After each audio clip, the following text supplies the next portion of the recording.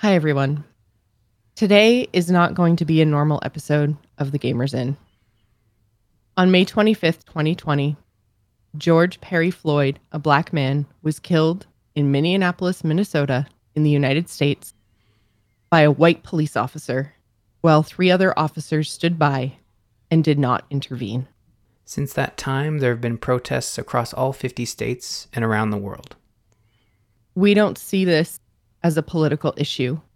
We believe that this is a human issue, that we should all be able to agree there is a widespread systemic problem with racism in the U.S. as well as around the world, including here at home in Canada. In order to highlight this, we would like to direct people to 2 podcasts that resonated with us this week. Time to Listen, the June 1st edition of the Daily Tech News Show, and episode 150 of the Phileas Club. Both shows share the experiences of Black Americans, which is what we should all be open to hearing right now. There will be links in our show notes to both episodes, as well as links to the social media accounts of the contributors. You can find those links at gamersinpodcast.com.